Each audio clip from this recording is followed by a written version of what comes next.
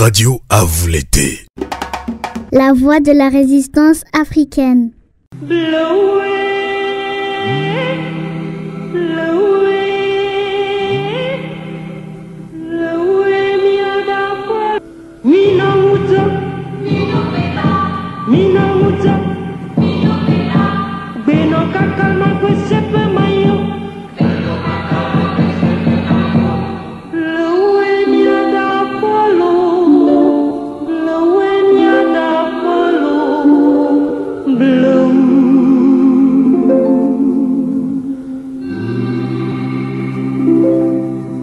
Merci de votre fidélité sur Radio Canal K, sur Radio à vous l'été, la voix de la résistance du peuple togolais.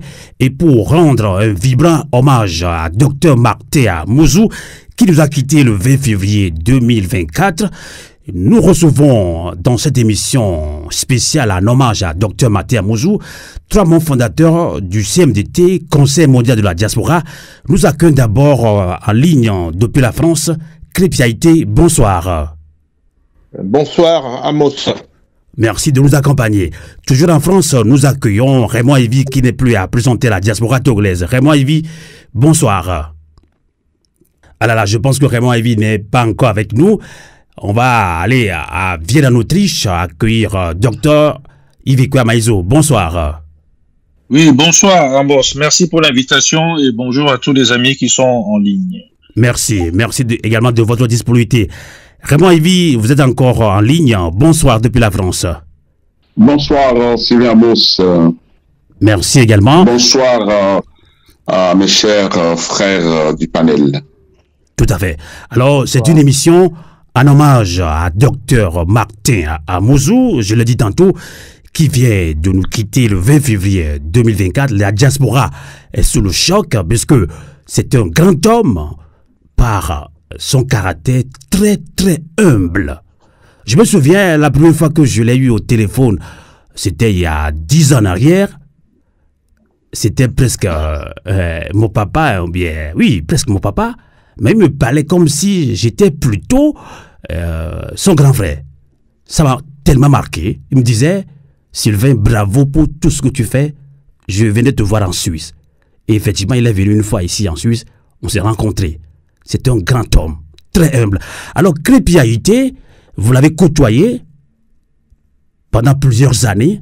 Vous avez travaillé ensemble, hein, surtout autour de la création du CMDT, Conseil Mondial de la Diaspora Togolaise.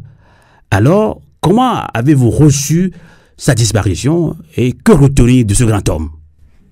Bonsoir, Amos, je disais tout à l'heure que en aparté, que tonton Martin, c'est comme ça qu'on l'appelait, est un homme exceptionnel. Moi, je l'ai connu quand j'étais étudiant, donc en 1983, à Lille.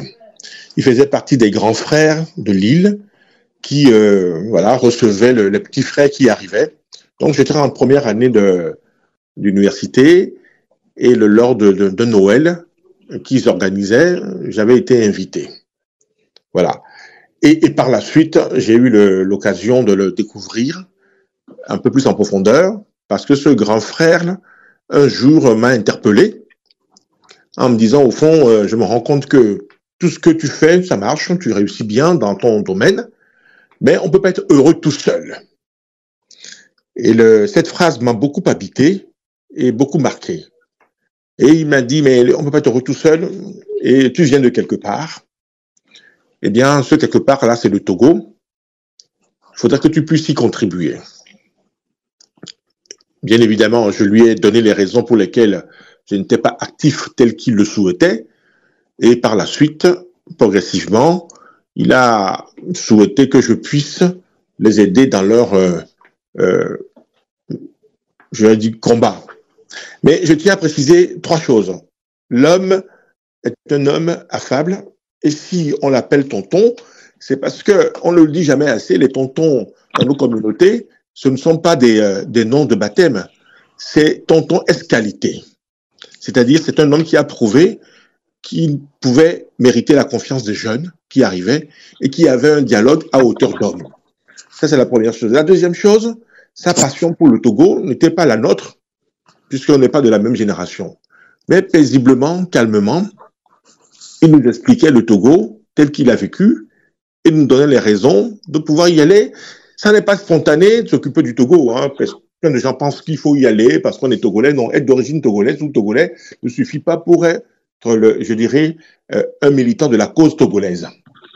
Et le troisième élément, lorsque vous connaissez tonton Martin Amouzou, eh bien, on l'apprécie parce que il n'impose jamais rien. Il est tout le temps en dialogue. Et c'est ce dialogue-là qui nous a amené à la question du CMDT, Conseil Mondial de la Diaspora. Lorsqu'il a envisagé, après être passé par différents mouvements, cette possibilité, il s'est mis en dialogue avec nous parce que nous n'avions pas la même représentation de ce qu'il fallait faire au Togo. Moi, je lui ai dit, vos mouvements de la diaspora, tels que vous les pratiquez, c'est pas ma culture. Moi, ma culture est la suivante. Une fois qu'on a discuté, on fait, on transforme. Première chose. Ma culture, c'est qu'il faut un projet. Et on agit par projet et on évalue ce que l'on fait. Deuxième élément. Troisième élément, on se met au service, faire des choses pour le Togo sans en entendre rien en retour. Mais le dialogue a été possible avec lui, ce qui n'était pas le cas de tous les Togolais de son âge. Vous connaissez les classes d'âge au Togo. Et c'est parce que ce grand monsieur est un homme de dialogue qu'on a pu co-construire, bâtir, travailler ensemble. Et par la suite, on ne s'est plus jamais quitté parce que humainement, je pense que la vie m'a mis sur mon chemin un homme d'exception. Et ça, on ne peut jamais l'oublier. Je pense que je peux m'arrêter là. Sa disparition est une grosse perte parce que cet homme-là sait se mettre à hauteur d'homme, sait donner le meilleur de lui-même dans toutes les situations. Mais j'ai 10 000 exemples que je peux vous citer. Et puis, il est tout le temps en dialogue, calme, pondéré, ouvert, et il te dit les choses très simplement, sans fioriture. C'est ça l'équation de... voilà, c'est une grosse perte, parce que son expérience nous manque déjà. Tout à fait. C'est une grosse perte pour la diaspora togolaise. Je me pose la question, est-ce que de son vivant, est-ce que nous avons profité de son expérience, de son humilité, de tout ce qu'il veut faire pour le Togo, pour la diaspora? La question reste posée.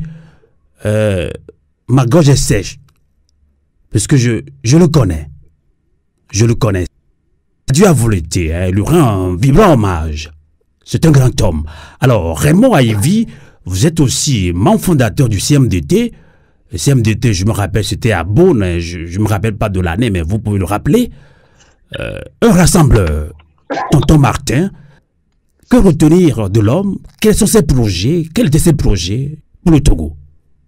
Bonsoir Sylvain Moss, bonsoir mes copanélistes, bonsoir aux auditeurs.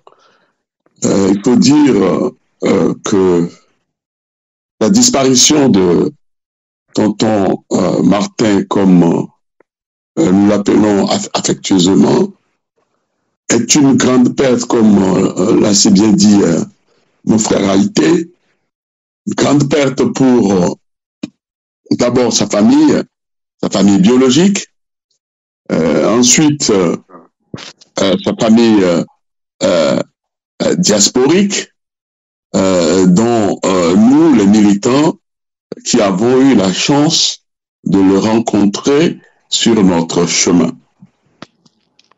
Et sincères condoléances à nous et au peuple togolais parce que aux quatre coins du monde, tonton Martin est connu, que ce soit en Afrique ou sur les autres continents. On vous parlera de tonton Martin au travers donc de son action qui a eu une grande portée. Dans la vie, il y a des hommes qui sont en paix avec eux-mêmes et en paix avec les autres. C'est la première catégorie. Et il y en a qui ne portent pas la paix en eux-mêmes qui, de plus, troublent la paix d'autrui. Ils sont tout le temps en charge à tout le monde. Et enfin, il y a une troisième catégorie, des hommes qui savent rester dans la voie de la paix et qui, en outre, s'efforcent d'y conduire les autres dans cette voie. C'est l'homme bon et pacifique, celui qui ne sait faire que du bien. Et tonton Martin fait partie de cette troisième catégorie. Moi, arrivé en France, j'ai fait d'abord la province avant d'arriver à Paris. J'entendais parler de docteur Amouzou et des autres camarades, très organisés à Lille, avec différents mouvements, dont le CDLT, qui réunissait les Togolais du nord de France. On parle aujourd'hui de la région Hauts-de-France. Et ce n'est comme ça que, par des actions militantes, j'ai eu à assister à la célébration du 27 avril dans cette ville à Lille, parce qu'il n'y a pas de 27 avril qui ne soit pas célébré à Lille. Et c'est comme ça que, je me rappelle encore aujourd'hui, qu'il y avait notre grand frère Zissou Agbota aussi qui venait, que tonton Martin invitait, qui venait, et Zissou Agbota, notre grand dramaturge, il n'y en a pas beaucoup au Togo, qu'on ne présente plus, et qui venait, l'auteur de La Tortue qui chante, pour préciser les choses, et qui venait, et voilà, comme ça, tonton Martin invitait un certain nombre de gens pour célébrer le 27 avril à Lille. Et j'ai eu la chance aussi de commencer à goûter à cette célébration venant de Paris. Avant que les années 2005 n'arrivent, où le père Nessigbe Adema décéda, et du coup, il y avait une sorte de lueur qui saisissait les Togolais de façon générale, ceux de la diaspora en particulier. Et c'est dans cette dynamique que tonton Martin, le grand frère Gabriel Tévi, nous aurons l'occasion de parler des actions dans le détail peut-être, si on a le temps, que l'idée de rassembler les Togolais a commencé à mouvoir un peu toute cette je dirais, ce collectif qui commençait à se former autour de tonton Martin. Et nous avions eu à travailler pendant 4 ans à minimum, pour aller vers ce que nous appelons aujourd'hui le Conseil mondial de la diaspora, CMDT. Le CMDT a eu un ancêtre. C'était le mouvement des Togolais, le MDTE. Aujourd'hui, les gens ont oublié. Ça a été tout un processus. Hein. Je crois que le frère Yves Amaïzo s'en rappelle bien. D'abord, ce processus a rassemblé les Togolais de la diaspora en Europe. Et pourquoi s'arrêter en si bon chemin? Et il a fallu que tonton Martin décide pour dire, mais nous allons tendre la main à nos frères et sœurs des autres continents. C'est ainsi que je me rappelle moi-même, en 2006, il m'a demandé de faire une réunion avec nos frères et sœurs du Canada, dans une opportunité professionnelle qui m'avait amené à Montréal. Et je me rappelle comme si c'était hier, il a été question donc de pouvoir tenir une réunion un dimanche à l'université de l'UQAM à Montréal, avec les Micheline Randolph, les Joël Amouzou et d'autres dans cette enceinte, pour leur vendre cette nécessité, cette boulimie de travail, cette dynamique que tonton Martin avait et qui voulait que nous devons rassembler tous les Togolais. Et je voudrais, pour l'instant, pour ne pas monopoliser la parole, préciser que au tonton Martin, il avait le sens de la formule, c'est-à-dire le Togo, c'est notre bien commun, et aucun Togolais. Je me rappelle bien, c'était son slogan. C'est ce qu'il disait tout le temps. Le Togo, notre bien commun à nous tous. Voilà, et aucun Togolais ne doit rester seul. S'il est n'importe où, aux encablures, à quelques encablures du Togo, le CMDT, en tout cas, nous irons le chercher pour qu'il puisse rejoindre le groupe. C'était quand même une grande utopie, mais il fallait y croire, il avait la foi. Vous savez, il y a plusieurs êtres en Martin. Nous aurons l'occasion de le décliner tout à l'heure. Tout à fait. Je voudrais m'arrêter là. En tout cas, je vous remercie beaucoup, Raymond Ivy, de relater toutes ces actions menées par Dr Martin Amouzou. On ne fait pas l'éloge de l'homme. Paix à son âme, encore une fois, il a posé des actes. Mais avant de parler de ses fondements sur ses projets et actions, alors, Dr Yves Koyamaïzo, je sais que vous l'avez connu, vous l'avez aussi côtoyé. On lui rend aujourd'hui un hommage. Je pense que vous avez quelques mots dans cette émission spéciale en hommage à Dr Martin Amouzou. Dr Yves Koyamaïzo. Merci beaucoup, Amos. C'est une triste émission, mais Martin n'était pas quelqu'un de triste. C'est un point très important à noter. Donc, je mettrai de côté la douleur pour aller vers les valeurs, ce qui caractérisait l'homme, puisque vous avez demandé qu'on parle de l'homme. D'ailleurs, en parlant de l'homme, c'est quelqu'un qui insistait aussi sur la parité entre hommes et femmes. Maintenant, sur l'homme, je préfère rappeler ce qui fait de nous d'abord des Africains et qu'on appelle la MAT, la vérité, la justice, la solidarité. Ces trois valeurs, il y en a bien d'autres. Vous les retrouvez chez Feu Martin. Et j'ai l'impression qu'il a mis des, comme on dit des fois quand on passe des examens, des coefficients. Il savait que c'était très difficile avec un gouvernement, avec ce que nous faisions d'obtenir la vérité. Donc il a pondéré en le repoussant un peu dans le temps. La justice, dans un système autocratique comme au Togo, il sait aussi que c'est très difficile. Et pareil, il ne l'a pas oublié, il a seulement repoussé un peu dans le temps, en sachant que c'est un travail d'abord collectif et que chacun jouera sa partie. Par contre, il a mis un accent extraordinaire sur la solidarité.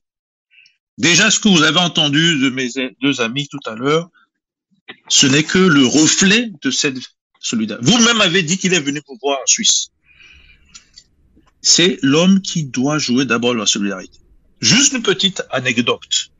Nous avions des frères togolais, des migrants, mais d'autres qui étaient installés en Grèce. Et il y a eu une campagne raciste contre les Noirs et plus particulièrement contre les Togolais de là-bas. La réputation de Dr Amouzou et de CMDT en général faisait que les Togolais qui étaient là-bas en train de souffrir étaient persuadés que s'ils intervenaient auprès de CMDT, leur sort allait s'améliorer. On n'avait ni budget, le gouvernement ne nous écoutait pas, le gouvernement togolais, le gouvernement ne nous a pas donné de budget. Qu'est-ce qui s'est passé? une petite cotisation, un courrier de Dr Amouzou. Ce courrier a été transmis à un des Togolais responsables aux autorités. Je vous assure que le petit pogrom, parce qu'il faut bien parler de ce qui s'est passé, mais c'est arrêté. On a vu d'ailleurs dans l'historique que le Togolais n'est pas celui qui crée des problèmes en général dans les pays occidentaux et encore moins en Grèce. Et pourtant, c'était une campagne raciste. Je donnais cet exemple pour montrer un volet de cette solidarité. Il y en a un autre qui, il aimait voir les gens physiquement. Je sais pas, je me rappelle plus exactement d'ailleurs si c'était pas à travers une des lectures de mes papiers qu'il me disait non, il faut venir expliquer ça. J'ai dit mais ça c'est pas un problème. Dis-moi le jour, l'heure. Par contre, je travaillais beaucoup à l'époque, il faut planifier ça. C'est comme ça que j'ai pu intervenir un peu ici, un peu là, sur des thèmes qui étaient importants pour notre population. Moi, j'avais une obsession, c'est l'ignorance. Je n'aimais pas parler en conférence, quelle qu'elle soit d'ailleurs, sans que le public ne soit un peu au même niveau que le conférencier. Donc, j'avais cette hantise d'amener les gens au même niveau de compréhension. Et je disais à Martin, mais si on fait ça, on développe quelque chose de nouveau. Il est difficile souvent de faire la critique quand on est en face des informations fiables et les gens deviennent constructifs. Et pourquoi je vous rappelle ça? C'est parce que dès lors que les gens deviennent constructifs, vous rentrez de nouveau dans le fait de travailler ensemble. Donc la solidarité. Nous avons pour habitude de créer des commissions quand nous faisions nos conférences sur tel ou tel thème et on est arrivé à des consensus à l'intérieur de chacune de ces petits groupes, de ces petites commissions et ça remontait en plénière et c'est comme ça qu'on arrivait à avoir des positions communes. Encore de la solidarité. Donc vraiment, la pondération qui était là-dessus était très importante. Alors ça a créé quoi? Ça a créé ce que les gens oublient et qui est une propriété africaine dans l'histoire même de l'Afrique, que j'appelle l'innocence. Quand vous êtes innocent face à quelque chose, vous maîtrisez le mal, vous maîtrisez ce qui n'est pas constructif, vous maîtrisez ce qui ne veut pas être positif. Et je pense sincèrement que cette aptitude à générer cette forme d'innocence a fait de Martin quelqu'un, quand il se présentait quelque part, là où c'est chaud, je vous assure, ça va dégeler. Là où c'est froid, je vous assure que ça va se réchauffer. Quand vous mettez les deux ensemble, vous ne pouvez pas ne pas participer à l'action, le processus de solidarité que lui, il a mis en place. Et que, bien sûr, nous soutenons tous. Il y a bien sûr la lutte pour la liberté au Togo, la lutte pour la démocratie au Togo. C'est un aspect fondamental et qui occupait CMDT. Mais Martin, je crois, il avait mis ça un peu de côté. Non pas qu'il l'avait oublié, mais il avait repoussé dans le temps. En disant, je fais ma part, d'autres feront et d'autres continueront. Par contre, ce qu'il n'aimait pas, c'est qu'on puisse se rencontrer d'abord et ensuite repartir sans avoir trouvé un consensus. Alors ça, il n'aimait pas. Donc, il y avait quelque chose que les gens ne voyaient pas, qu'ils étaient des apartés. Pendant une réunion, vous allez voir, il va partir voir Raymond de ce côté, il va aller voir Haïti de l'autre, il va aller voir un tel. Bon, qu'est-ce que tu penses comment on fait ça? Et il recueille tout ça. Et je le voyais faire. Et puis d'un seul coup, jaillit ce consensus. Là, il reprend la parole et puis il vous dit quelque chose sur lequel, généralement, nous avons un consensus, pour ne pas dire l'unanimité. Et c'est comme ça, d'ailleurs, que la plupart de nos prises de décision se faisaient et nous a conduit aux décisions, par exemple, de Bonn, où 49 propositions ont été faites. Et paradoxalement, avec des Togolais contre le régime de Gnassingbé, des Togolais pour le régime de Gnassingbé, des Togolais qui ne savaient même pas de quoi nous parlions ce jour-là. Et pourtant, il y a eu consensus. Voilà la capacité pratiquement spirituelle de ce monsieur et que beaucoup de gens n'ont pas eu la chance de connaître et que le Togo, et là j'en reviens au gouvernement togolais, n'a fait aucun effort pour mettre en avant, notamment après que les propositions ont été faites. Nous avons seulement assisté à une forme de plagiat, de reprise, mal faite d'ailleurs, et n'a jamais abouti. Un petit rêve d'ailleurs de tout ceci, pour faire simple et conclure. Et sur ce point, on voulait changer un peu les relations entre la diaspora et nos frères, sœurs, tantes qui sont restés au Togo. Et notamment les visas. Ça a été légèrement amélioré. Mais il y avait quelque chose de plus important qui n'est pas arrivé encore. Nos passeports, c'est 3 ans. La carte d'identité, il faut payer. Ça, il avait fait ça aussi comme une lutte. On devrait avoir des passeports de 5 ans, voire de 10 ans. Le Ghana voisin a plusieurs années. Donc ce travail va continuer et nous allons continuer à essayer de planter. Je vous dis, il y a des gens qui plantent, il y a des gens qui labourent, il y a des gens qui sèment, il y a des gens qui récoltent. Donc chacun aura sa partition. Tout à fait. Hommage à tonton Martin. Alors, Crépiaïté, je pense que vous l'avez secondé, hein, si je ne me trompe pas, 2e coordinateur ou 3e coordinateur, je ne me rappelle pas. Mais vous étiez quand même coordinateur du CMDT après docteur Maté à Amouzou, tonton Martin. Alors, il avait une ambition, une conviction, lutter pour l'alternance, la démocratie, un état de droit. Là, il met l'accent sur un état de droit. Alors, qu'a-t-il laissé à ce grand mouvement CMDT a été Crépi? Oui, qu'a-t-il laissé pour ce mouvement? Alors, je fus d'abord le premier secrétaire général du mouvement, alors qu'il était coordinateur, et ensuite, à son départ, j'ai été élu comme coordinateur général. Sur les fondations du travail qui avait été fait, eh bien, j'ai pu orienter notre mouvement vers la question de l'intérêt général. Parce qu'il nous semblait très important qu'il fallait développer dans nos milieux cette culture de l'intérêt général. Et c'est très important pour nous parce que finalement, et comme Yves l'a rappelé tantôt, tonton avait déjà, et à travers nos échanges et autres, théorisé ce qu'on appelle le dépassement. Il pensait que le Togo, quel que soit ce que les uns et les autres votent, doit sortir du pour et contre, doit sortir des clivages factices et aborder les vraies questions. Et pour ça, on a besoin de l'intelligence et de la force de chacun d'entre nous. Donc le dépassement, je dirais, humain, social, politique, était le service de notre travail. Et moi, en tant que coordinateur, eh bien, je l'ai posé sur la priorité de l'intérêt général. Cette culture était très importante parce que les intérêts particuliers minaient l'esprit civique et la force de la République togolaise. D'une part. D'autre part, Yves l'a dit également, tu me permets, la question de la participation des Togolais. Mais moi, je l'appelais, pour le taquiner, Saint Paul, pour faire une référence à la Bible. Mais tonton, avec lui, on allait de pays en pays. Nous allions rencontrer les communautés togolaises. Et je me souviens d'une visite en Hollande.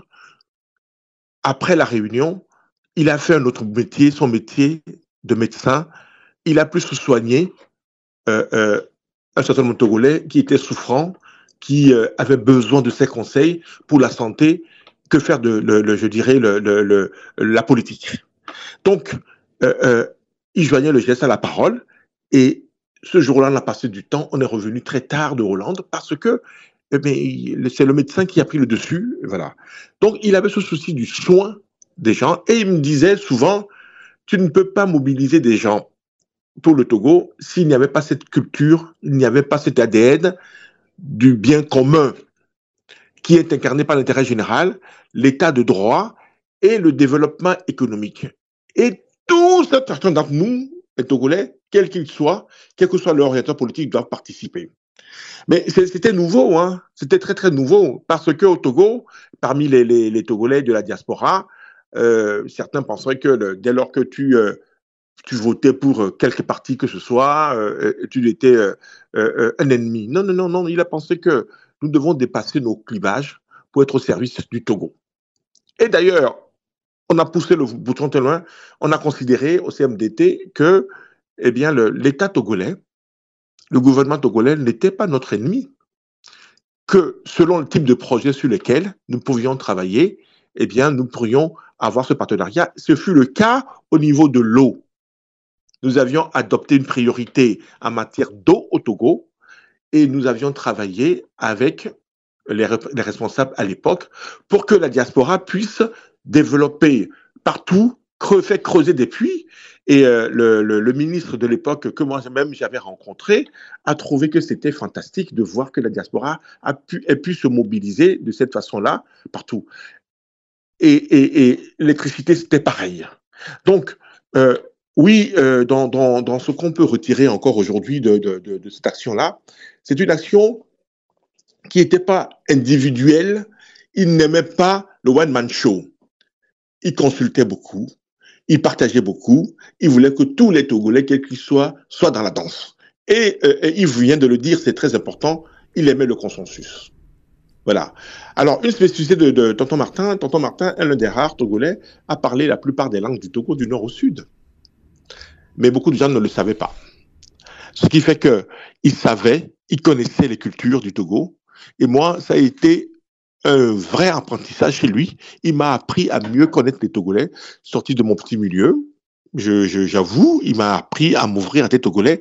Les Togolais excusez-moi de dire ça comme ça, de la province, ceux qui sont dans l'arrière-pays du Togo, on ne les connaissait pas, qu'on est Lomé.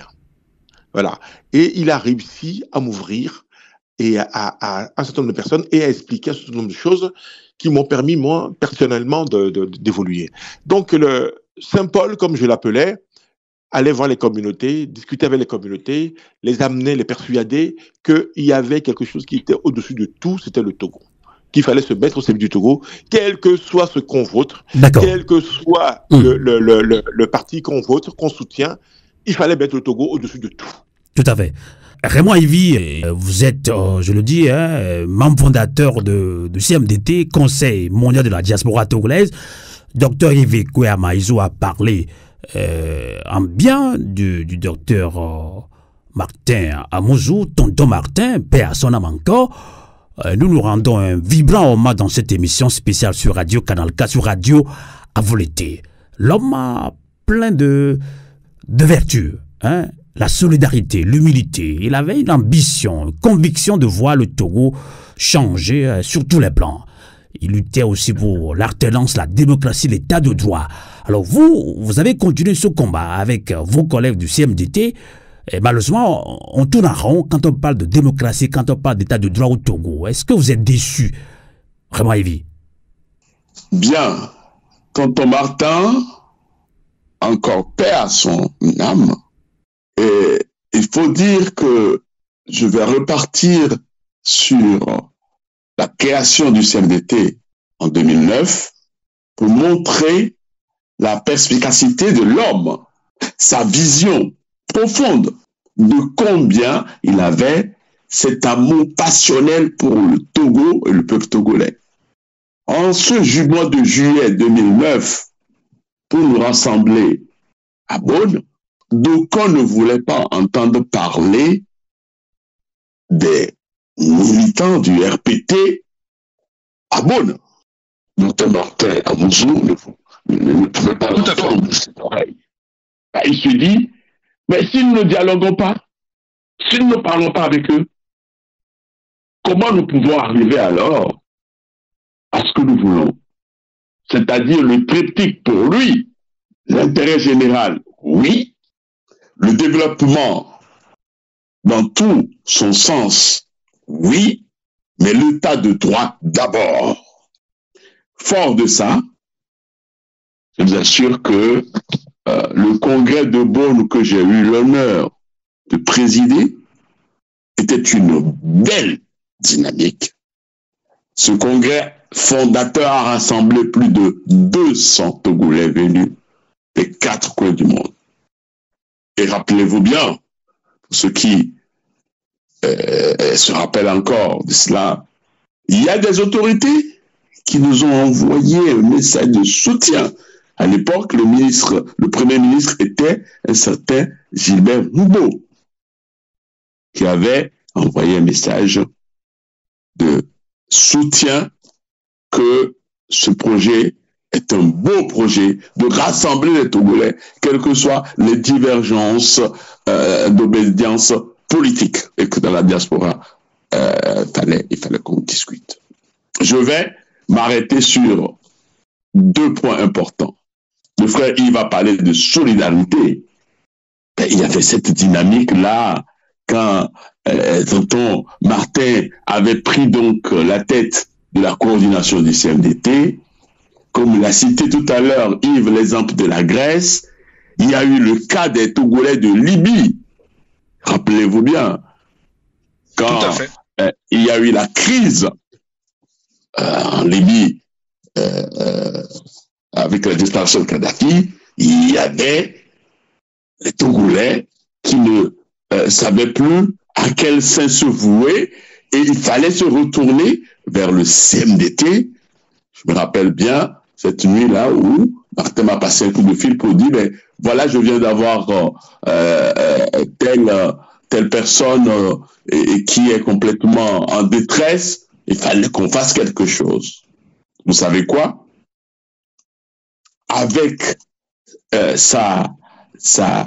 son énergie, parce qu'il faut dire que cet être-là avait beaucoup d'énergie. Sous son air débonnaire comme ça, il consacrait beaucoup d'énergie, il consacrait beaucoup d'aura,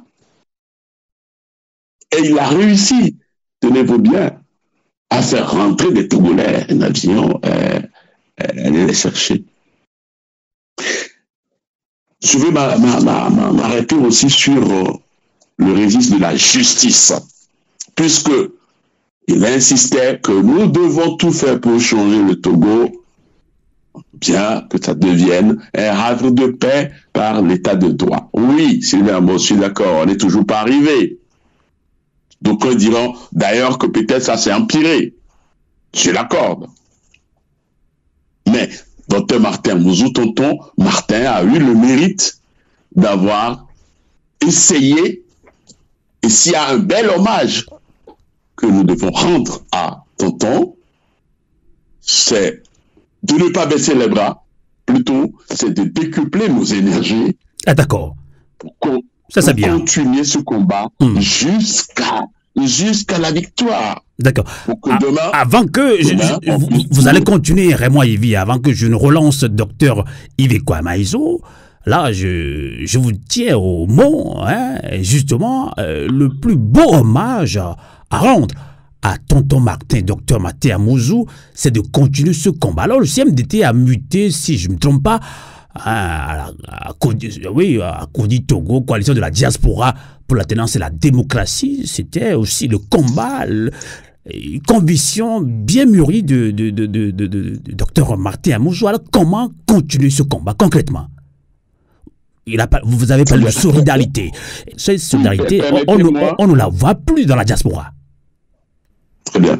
Permettez-moi de m'arrêter un tant soit peu sur le registre de la justice, comme je le disais, pour montrer encore comment il se bat sur toutes les valeurs qu'il incarne, parce qu'il va insister sur les valeurs qu'il incarnait, et je vais m'arrêter quelques secondes sur le registre de la justice, avant d'embrayer sur la question que vous me posez par rapport à l'évolution du CMDT. Sur le registre de la justice, je vous donne simplement 2 exemples. Nous étions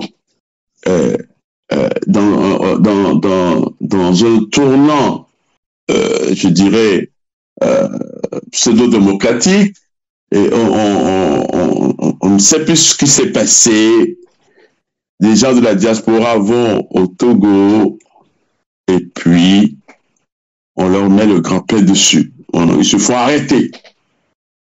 C'est ainsi qu'un certain Kofi Folipo, que beaucoup connaissent dans la diaspora, fut arrêté comme ça dans les rues de Lomé. Il s'est fait que tonton qui aime bien le pays était cet été-là en vacances au Togo.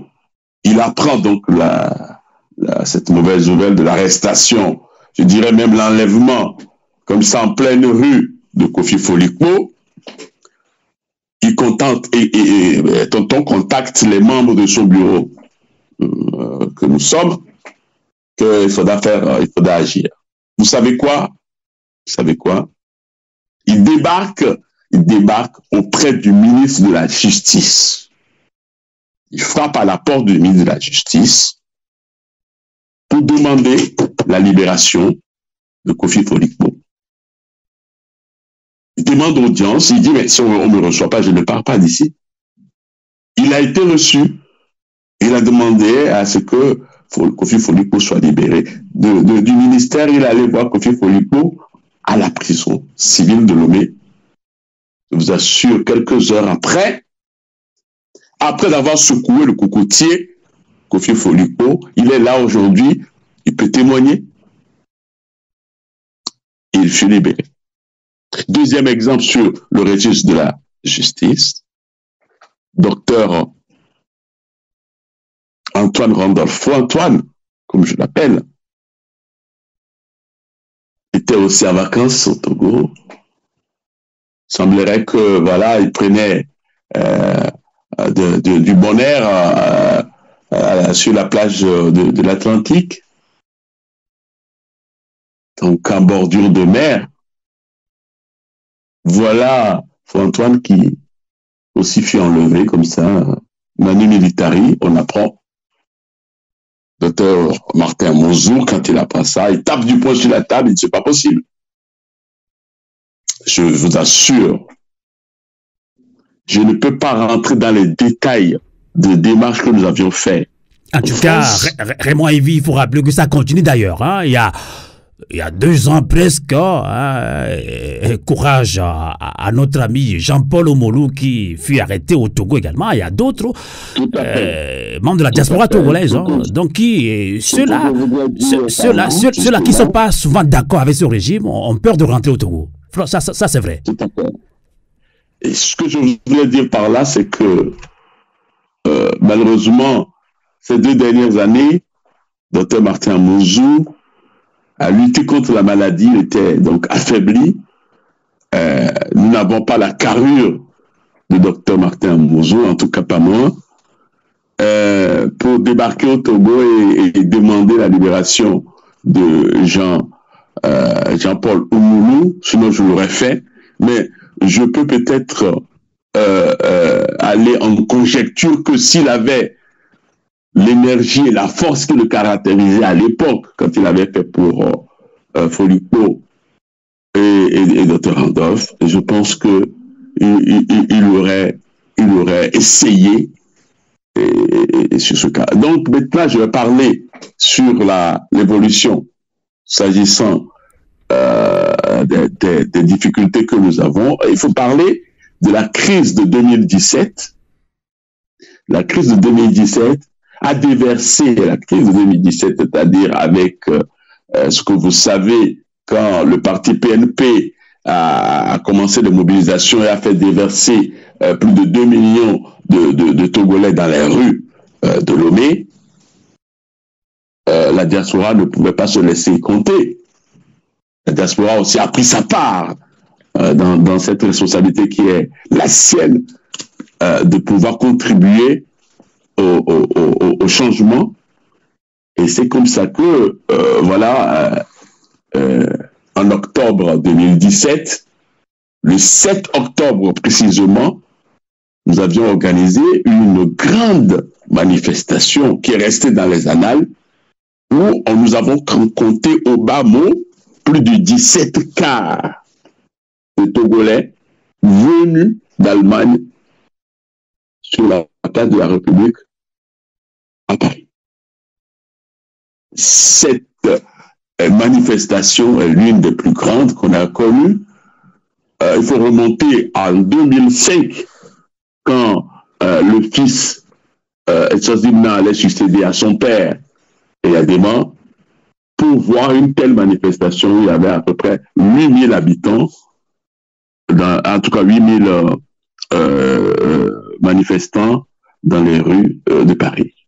Et donc, après avoir participé à cette manifestation du 7 octobre 2017, la diaspora ne pouvait pas se laisser compter l'évolution, il fallait accompagner le mouvement tel que ça se passait au Togo.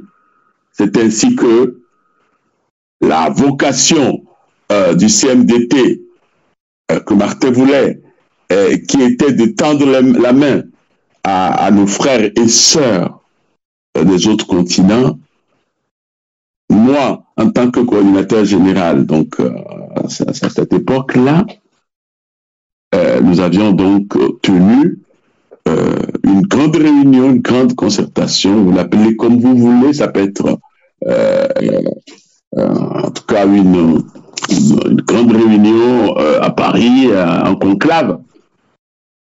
C'était le 9 décembre 2017 et c'est cela qui a fait naître Codi Togo, un outil, Codi Togo, qui est la coalition de la diaspora togolaise pour l'alternance et la démocratie, Codi Togo. Et ça, c'est justement pour pouvoir tailler un outil précis, chirurgical, pour aider à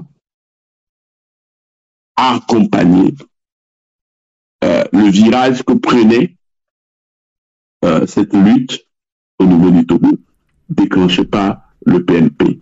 Donc le CMDT est une de leurs organisations qui fait partie donc, de Codi Togo. Et il faut rappeler que à cette création de Codi Togo, il y avait des gens qui sont venus d'Allemagne et Diastocad qui était donc une des organisations importantes outre-Atlantique du côté du Canada, était représentée le jour-là par 5 membres du bureau.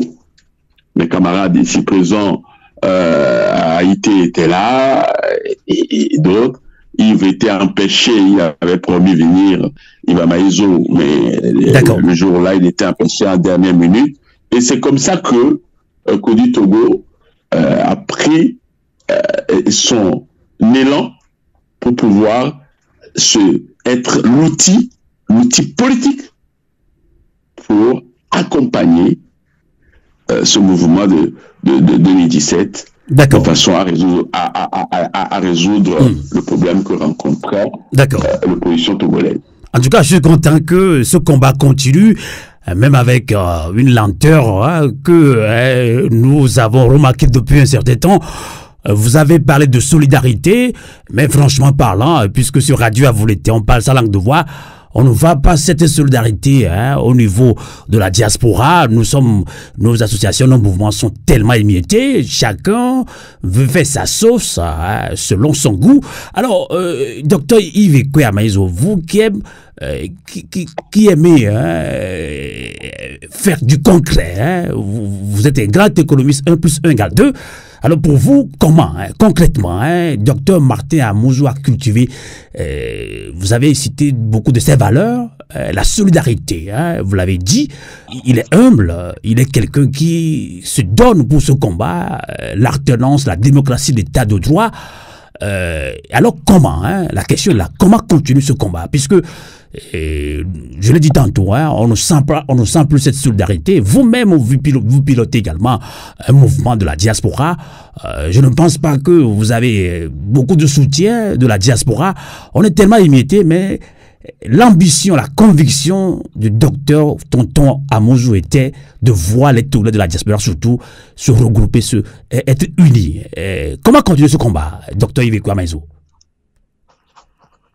Alors, c'est une question complexe qu'on va essayer de simplifier.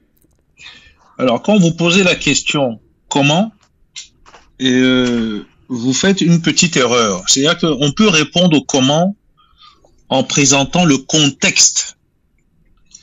Et le contexte, nous avons affaire à une dictature. Nous avons affaire à une autocratie. Vous avez entendu les exemples. Les gens vont en vacances et sont kidnappés. Les gens veulent dire une parole X, Y, Z. Au lieu qu'on leur pose la question de s'expliquer, au lieu de leur répondre, non, on les emprisonne, on les kidnappe. Certains ne sont pas retrouvés, certains sont morts, dont certains de la diaspora. Et nous avons encore aujourd'hui des gens qui sont en prison. Les gens ont la double nationalité, Il y a même un Irlandais, nationalité européenne, Togolais, il est en prison, torturé. Donc le contexte, c'est d'abord ça. Ça touche autant les nationaux, ceux qui sont restés au Togo, que ceux qui sont à l'extérieur. Donc vous ne pouvez pas parler du comment sans dire que la façon du comment dans un système dictatorial et autocratique n'est pas ce que la plupart des gens pensent. Et d'ailleurs, c'est ce qui pose même le problème de la solidarité et donc de l'unité de la diaspora. Il y a ce qu'on appelle les messieurs et les madames. Il y a qu'à faire ceci, il y a qu'à faire cela. Vous les voyez rarement se lever pour se battre sur tel ou tel aspect dans la lutte. D'ailleurs, posez-leur la question, qu'est-ce qu'ils ont fait pour le Togo? Ils seront peut-être incapables de vous répondre. Au CMDT, nous étions très conscients que le Togo, pour beaucoup de gens ou des citoyens, était un espace où l'État était absent dès qu'il s'agissait du social. Et donc, les gens étaient en majorité, plus de 60% dans la pauvreté. Mais dans la diaspora, on était occupé à travailler ici et là, contrat souvent pas toujours à durée indéterminée. Donc, il était difficile de demander à cette diaspora de contribuer financièrement. Quel était le calcul? Environ 1,5 million, monté à 2 millions maintenant à peu près, même si les chiffres du gouvernement de M. Ducé disent qu'on n'est que 900 000, il n'y a que lui qui sait comment il a compté cela. Nous ne sommes pas allés aussi loin que ça. Imaginez, M. Amos, que sur 2 millions, nous enlevons 1 million. Indécis, enfants, il reste 1 million. Imaginez, nous enlevons le 1 million et qu'il n'en reste que 500 000, la moitié. Imaginez que nous enlevons encore la moitié à 250 et encore jusqu'à même 50 000. Et nous demandions 1 euro par semaine, ce qui faisait 52 euros par an. Vous seriez étonné que celles qui s'occupaient et ceux qui s'occupaient de la comptabilité ne recevaient quasiment pas grand-chose. Là aussi, d'ailleurs, ceux qui avaient un peu plus mettaient un peu plus, dont particulièrement Martin lui-même. Donc, il y a un problème tout simplement. C'est pour ça que je reviens à l'ignorance. Si les gens étaient plus conscients de la lutte que nous menions pour leur propre liberté et celle donc de pour vous, enfants, on n'était pas incapable, mais il y avait un manque de volonté. Écoutez, vous avez beaucoup de Togolais riches dans la diaspora. Mais vous avez aussi beaucoup de Togolais qui nous disent ceci. Je veux rentrer en vacances, je veux voir mes parents. Donc le Togolais a fait ceci. Il a mis de côté la dictature et l'autocratie et s'est focalisé sur sa famille et son entourage. Donc le Togolais s'est substitué à l'État qui était défaillant sur le social. Donc la lutte pour la pauvreté au Togo était gérée essentiellement pour la diaspora. Demandez à tous ceux qui sont autour de ce micro combien ils envoient par mois à gauche et à droite, sans compter les imprévus. Et vous serez étonné du pourcentage sur leur propre salaire denier, voire même leur épargne. Et ça va où? Ça ne va pas dans quelque chose de productif. Ça va pour la santé. Ça va pour résoudre des problèmes ponctuels. L'écolage, il faut mettre les gens à l'école. Et je ne parle pas des imprévus, parce qu'il y a beaucoup d'imprévus. Même quand vous voulez construire votre propre maison, et vous êtes étonné que tel ou tel membre de la famille a mangé la moitié de votre argent, avec impossibilité finalement d'avoir le remboursement. Donc tout ceci, si vous mettez ensemble, c'est beaucoup d'argent dans le comment faire pour pouvoir avancer. Donc ça occupe nos amis de la diaspora, qui sont devenus entre guillemets des banquiers, sans le vouloir. Donc vous ne pouvez pas agir si vous n'avez pas une marge économique, une marge de manœuvre. Donc ça handicapait la plupart des associations, et plus particulièrement CMDT, que ces Togolais ne voulaient pas. Les exemples qu'on a cités, quand ils ont pris conscience, une seule question, vous connaissez CMDT? Ah oui. Vous connaissez telle ou telle association? Parce que CMDT regroupait tout ce beau monde. Mais oui, mais pourquoi vous n'avez pas cotisé quelque chose? Ah, écoutez, bon, voilà, etc. Voilà les réponses. Donc, il y avait quand même un travail de conscientisation qui doit continuer. Je réponds à vos premiers comment. C'est très important. Et il y a une différence entre les peuples. Le peuple togolais n'est pas le peuple burkinabé ou le peuple malien. Et vous voyez bien les différences en termes de soutien dès lors qu'on touche à la souveraineté de leur pays. D'accord. On touche à un certain nombre de leurs personnalités. Donc, on va... Le deuxième élément, d'accord. Attendez, le deuxième élément du comment. Le deuxième élément du comment, là, c'est plus opérationnel. Si on ne peut pas compter sur l'argent qui vient de cette diaspora, mais il faut que nous-mêmes, nous choisissons un angle ou des angles d'attaque où nous sommes les plus, entre guillemets, performants pour continuer le travail. Nous avons choisi au collectif pour la vérité des urnes de la diaspora de cibler, en fait, en faisant des articles ou des papiers, des communiqués, vous l'appelez comme vous voulez, réguliers, sur tel ou tel aspect. On peut pas tout faire, on n'est pas des journalistes, sans compter qu'on travaille à côté. Donc voilà ce que nous avons choisi. Ça a eu un effet assez bizarre pour nous, c'est que ceux qui écrivaient sur le Togo que tout allait bien étaient en contradiction, et pas des fois n'importe qui. Je ne veux pas citer des chaînes internationales qui tournent 24 heures sur 24 ou qui arrosent l'Afrique en français, mais les journalistes ont commencé à changer. Parce qu'ils disent quelque chose et on dit quelque chose d'autre. Et pourtant, ils disent avoir les mêmes sources que nous, ou nous avons les mêmes sources qu'eux. Mais évidemment, on va vérifier les sources et on s'aperçoit qu'il y a quelque chose qui ne va pas. Et là, ça pose problème. Alors, bien sûr, eux, ils ont un microphone qui fait 90% du bruit, et nous en avons un qui fait à peine 1%. Et dedans, vous avez des gens qui écoutent, qui n'écoutent pas, ou qui s'en foutent. Donc, c'est ça le contexte. Il faut toujours le rappeler. Sinon, c'est trop facile de dire, on n'a pas fait. Vous avez dit qu'en fait, ça s'est calmé, et que bon, il n'y a pas tellement de... Non, je ne pense pas. C'est que vous entendez moins la colère des Togolais, qu'ils soient à l'étranger ou qu'ils soient au pays. Elle est seulement étouffée. Elle est étouffée. Surtout quand on apprend maintenant que des gens viennent de grandes stations internationales de radio pour venir soutenir le régime en question. Mais vous savez, il y a des gens qui plantent, je vous l'ai dit. Il y en a qui arrosent. Je sais que vous n'aimez pas citer les noms, mais je sais que vous n'aimez pas citer les noms, mais je sais que vous faites allusion justement au grand journaliste d'entendre sur RFI, Alain Foucault. Oui, quel que soit le nom. Il n'y a pas que lui d'ailleurs. Il n'y a pas que lui. S'il était seul. Il n'y a pas que lui. Il y en a d'autres qui sont venus, il y en a d'autres qui continuent. Chacun choisit ce qu'il a envie de faire dans la vie. Ce sont des choix personnels. Vous savez, chacun choisit. Je vous l'ai dit tout à l'heure, il y a des valeurs. Et un jour, pour ceux qui croient, il y aura une certaine forme de justice. Mais je ne veux pas être du côté de ceux qui ne sont pas combattus, comme Martin nous a appris et nous a expliqué et a fait lui-même. Ce sont des exemples. C'est très important. Donc, le comment existe. Il faut d'abord prendre conscience de apprendre à résister. C'est très important. Beaucoup de Togolais disent ceci.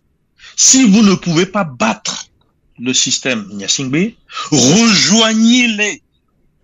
Vous avez posé une question. Comment? Je vous réponds. D'accord. Je vous laisse en même temps, docteur Yves Amezo, je vous laisse en même temps conclure cette émission en hommage à Faux Martin. Non, moi je conclus très simple. Que chaque Togolais vienne répondre à la question que je viens de poser, que vous avez posée. Comment? Que chaque Togolais se pose la question. Est-ce que parce qu'il croit ou elle croit, et parce qu'il ne s'est pas organisé collectivement, que parce que le système aujourd'hui a un certain pouvoir, pour ne pas dire beaucoup de pouvoir, sur quasiment tout dans ce pays, c'est une autocratie, c'est une dictature, est-ce que ce Togolais, citoyen ou citoyenne, doit rejoindre le système en place, et donc, ce qu'on a dit au d'abord, se mettre à côté de la vérité, se mettre à côté de la justice, se mettre à côté de la solidarité, et pire, de n'être pas innocent devant Dieu qui nous connaît tous, et devant lui-même, parce qu'après tout, on se voit dans le miroir. C'est ça la question du Togolais. Et s'il répond à cette question, je vous assure, ça va basculer. Et c'est ce qu'ont fait les Maliens. Et bien sûr, il y a la lutte contre le franc CFA, il y a la lutte contre ceci, contre cela. Ce sont des luttes qu'on va avoir. Mais la première, elle est contre nous-mêmes, contre le citoyen togolais lui-même. Pourquoi préfère-t-il la petite corruption de bas niveau? Pourquoi quand on lui donne l'argent, il finit par choisir un camp ou un autre? Pourquoi il ne pose pas la question d'où vient l'argent? Quand il ne sait pas que l'argent vient de l'argent sale, l'argent du sang, l'argent des prisonniers torturés. C'est ça le Togolais, qui se pose d'abord la question. Donc, je réponds à votre question. Le comment, c'est que le Togolais doit faire une introspection. Et qu'aucune personne ici dans la diaspora n'est là pour aller contre eux. Au contraire, et encore moins Feu Martin, qui lui cherchait à leur faire prendre conscience. Il le faisait un peu plus gentiment que moi, certainement. Et je pense qu'il faut les deux. Il faut de temps en temps brusquer ces Togolais pour leur dire, regardez-vous dans le miroir. Parce que si vous ne faites pas attention, rien que votre regard dans le miroir va se briser. Tellement vous êtes loin de la vérité des valeurs de Martin, loin de la justice des valeurs de Martin, loin de la solidarité des valeurs de Martin, et encore moins de l'innocence. Alors, il y a un point important que je pense peut aussi rappeler ce que souhaitait et voulait absolument Dr Martin. C'était autour de la solidarité, c'est aussi une date. C'est la date du 27 avril. Je pense qu'il n'en a quasiment jamais oublié l'un d'entre de ces dates, et surtout, il organisait toujours quelque chose. Donc, je pense que, paradoxalement, ce qu'il a fait par le passé, qui a donné, entre autres, les 49 solutions à Beaune, pourrait être un point de solidarité, de rassemblement de tous ceux qui se sont retrouvés autour de cela, et à l'occasion, d'abord de célébrer ces points, voir ce qui a été fait ou pas par le gouvernement, y apporter des modifications, des améliorations, voire des nouveautés. Ça n'empêche absolument pas toute partie, toute catégorie de Togolais et Togolaises de se rencontrer, d'honorer bien sûr la mémoire de Martin et de rappeler que nous sommes tous responsables de mettre en œuvre ce qu'il a commencé. Et j'insisterai, moi, que chaque Togolais devait se regarder de nouveau dans le miroir, prendre telle ou telle partie de ces solutions et essayer de le mettre en œuvre, si possible, collectivement. Le 27 avril pourrait être l'occasion, avant, après, le week-end d'avant ou d'après, pour le faire.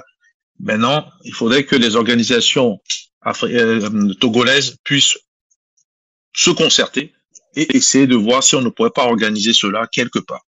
Il se trouve que très souvent, c'est toujours autour de la France, quelque part, que cela peut se faire.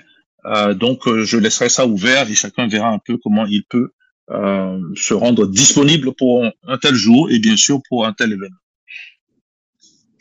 En tout cas, je pense que ce comment vous l'avez développé, ça peut se résumer. Il faut une conscience individuelle qui doit nécessairement aboutir à une conscience collective. Alors, nous allons conclure. Merci beaucoup, Dr Yves Amouzou. Vous n'êtes plus à présenter la diaspora togolaise quand même.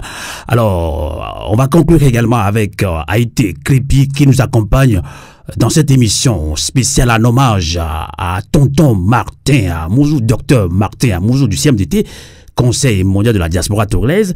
Il nous a quittés le 20 février 2024. Alors, rappelez-nous d'abord le programme de ces obsèques et en même temps, que direz-vous aussi pour conclure cette émission en hommage à tonton Martin, Haïté Crépi? Aujourd'hui, jeudi, à Lomé, il y a une veillée organisée par la famille. Et à Tocoin, à l'église de l'Ouganda, comment on appelle ça comment les Saint-Martyrs de l'Ouganda, voilà, à Tocoin. Et le lendemain, vendredi, il y a une veillée organisée à Lille, à M, une veillée de recueillement et de prière. Et le samedi 2 mars, tonton Martin Amouzou sera inhumé. Et voilà, donc nous sommes en train de préparer activement toutes ces étapes pour qu'il soit honoré dignement. Je ne voudrais pas quitter sans rappeler un certain nombre de fondamentaux que j'ai pu observer chez cet homme. Il y avait déjà un état d'esprit, c'est-à-dire privilégier le dépassement humain, politique et social. C'est-à-dire qu'il ne s'arrêtait pas au clivage et il pensait qu'il faut sortir des oppositions stériles. Et ça, c'est très important. Deuxième point, il y avait un objectif, privilégier l'intérêt général dans tout ce qu'on fait. Et on était allé jusqu'à penser à un impôt solidaire pour le Togo, un impôt solidaire de la diaspora pour le Togo. Nous avions mis en place ensemble 1 euro par jour pour le Togo et ça a fonctionné pendant un certain nombre d'années. Il avait une méthode qu'il privilégiait, mettre ensemble l'intelligence collective des Togolais par le dialogue, la persuasion et la documentation. Yves l'a dit, on n'affirme pas les choses en l'air, on les documente d'abord et on ne passe pas notre temps à insulter les uns et les autres. Au contraire, c'est parce que la connaissance vient à nous que nous pouvons expliquer aux uns aux autres ce qu'il faut faire. Il avait également, une hantise, avoir un mouvement concerté de la diaspora togolaise, financé, payé et porté par les Togolais eux-mêmes. Voilà. Et il avait une éthique, ne jamais laisser tomber un Togolais. Aucun Togolais ne doit jamais rester tout seul. Moi, cet homme-là, simple, humble, travailleur acharné, il aime le travail et il s'investit pour le travail. et il s'investit pour le travail, eh bien, fait tout pour que les choses puissent aller de l'avant.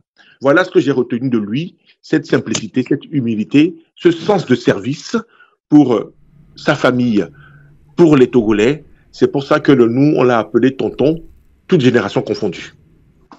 Tout à fait. Et c'est ce que tu recommandes humblement à toute la diaspora, à tous les Togolais, pour qu'on reprenne ce combat comme il faut, comme l'a entamé tonton Martin, paix à son âme.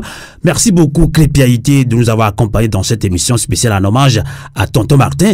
On va conclure également avec Raymond Aïvi de Codi Togo, coalition de la Diaspora Togolaise pour la tenance et la démocratie. Je l'ai dit tantôt, justement, CMDT a muté en coalition en Codi Togo, c'est tout à fait normal. Vous avez expliqué comment continuer ce combat également, cette ambition, cette conviction du docteur Martin Amouzou. Je vous repose la même question. Comment, docteur Yves Ekwe l'a développé tout à l'heure, dans ce combat, il y a beaucoup de choses. Alors pour vous, comment continuer ce combat que nous a aussi laissé Faux Martin? Vous l'avez relevé, ses vertus, l'humilité, la solidarité qu'il a tout le temps prôné, mais cette solidarité, sa langue de bois, on la voit plus de la diaspora togolaise. Que retirez-vous pour conclure cette émission en hommage à Faux Martin, Raymond Aïvi? Oui, Sylvia Amos, permettez-moi de rectifier ce que vous aviez dit sur le CMDT et Codi Togo. En fait, comme j'avais précisé, le CMDT est une organisation comme bien d'autres, Diastog au Ghana, Diastocad au Canada, et qui font partie de cette grande coalition tout à fait. des Togolais de la diaspora. Cet outil dont on m'a parlé auparavant. Et donc, il ne s'agit pas de dissoudre le CMDT dans Codi Togo. Non, le CMDT continue d'exister et de vaquer à ces projets, à ces occupations. Donc, en gros, on retrouve les idées fondamentales du CMDT maintenant qui sont aussi reprises par la Codi Togo, c'est ça? C'est ça. Et donc, comme le disait si bien mes deux frères tout à l'heure, il faut préciser que Martin, tonton, est caractérisé par un certain nombre de valeurs que nous devons continuer à marteler, nous devons continuer à cultiver, parce que c'est quelqu'un qui a la culture de la paix et de la patience. Haïté l'a dit, c'est un grand bosseur, Figurez-vous que tonton Martin, flanqué de son alter ego Gabriel Teddy, il n'y a pas de jour, aucune manifestation à Paris où ils doivent manquer à l'appel.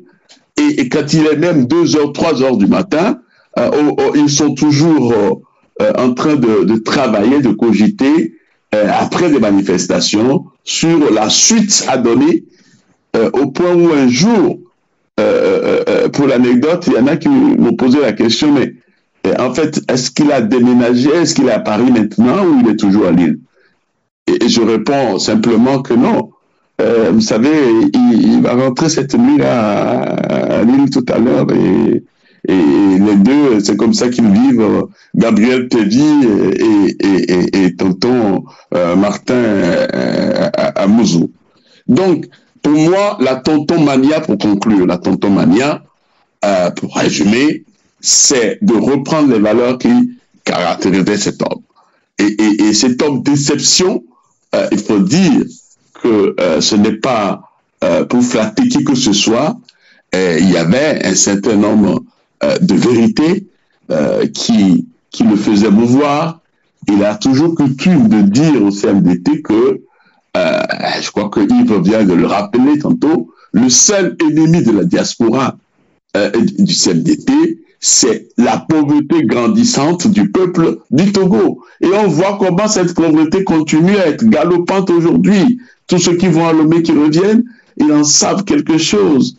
Et donc, est-ce que nous devons continuer à laisser, parce que il y a la lassitude qui gagne les esprits, et ne pas nous renforcer les uns les autres pour pouvoir faire face à ce problème pour sortir le Togo dans l'état où il est aujourd'hui. Donc, vous savez bien de quoi je parle. Donc, Martin, tonton, il voulait créer la confiance. Créer la confiance, qu'est-ce qu'on a eu aujourd'hui?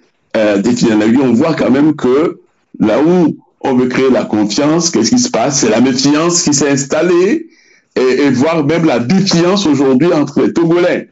Est-ce que nous allons, comme le dit si bien Yves, nous allons continuer comme ça? Il faudra que chacun se regarde dans le miroir.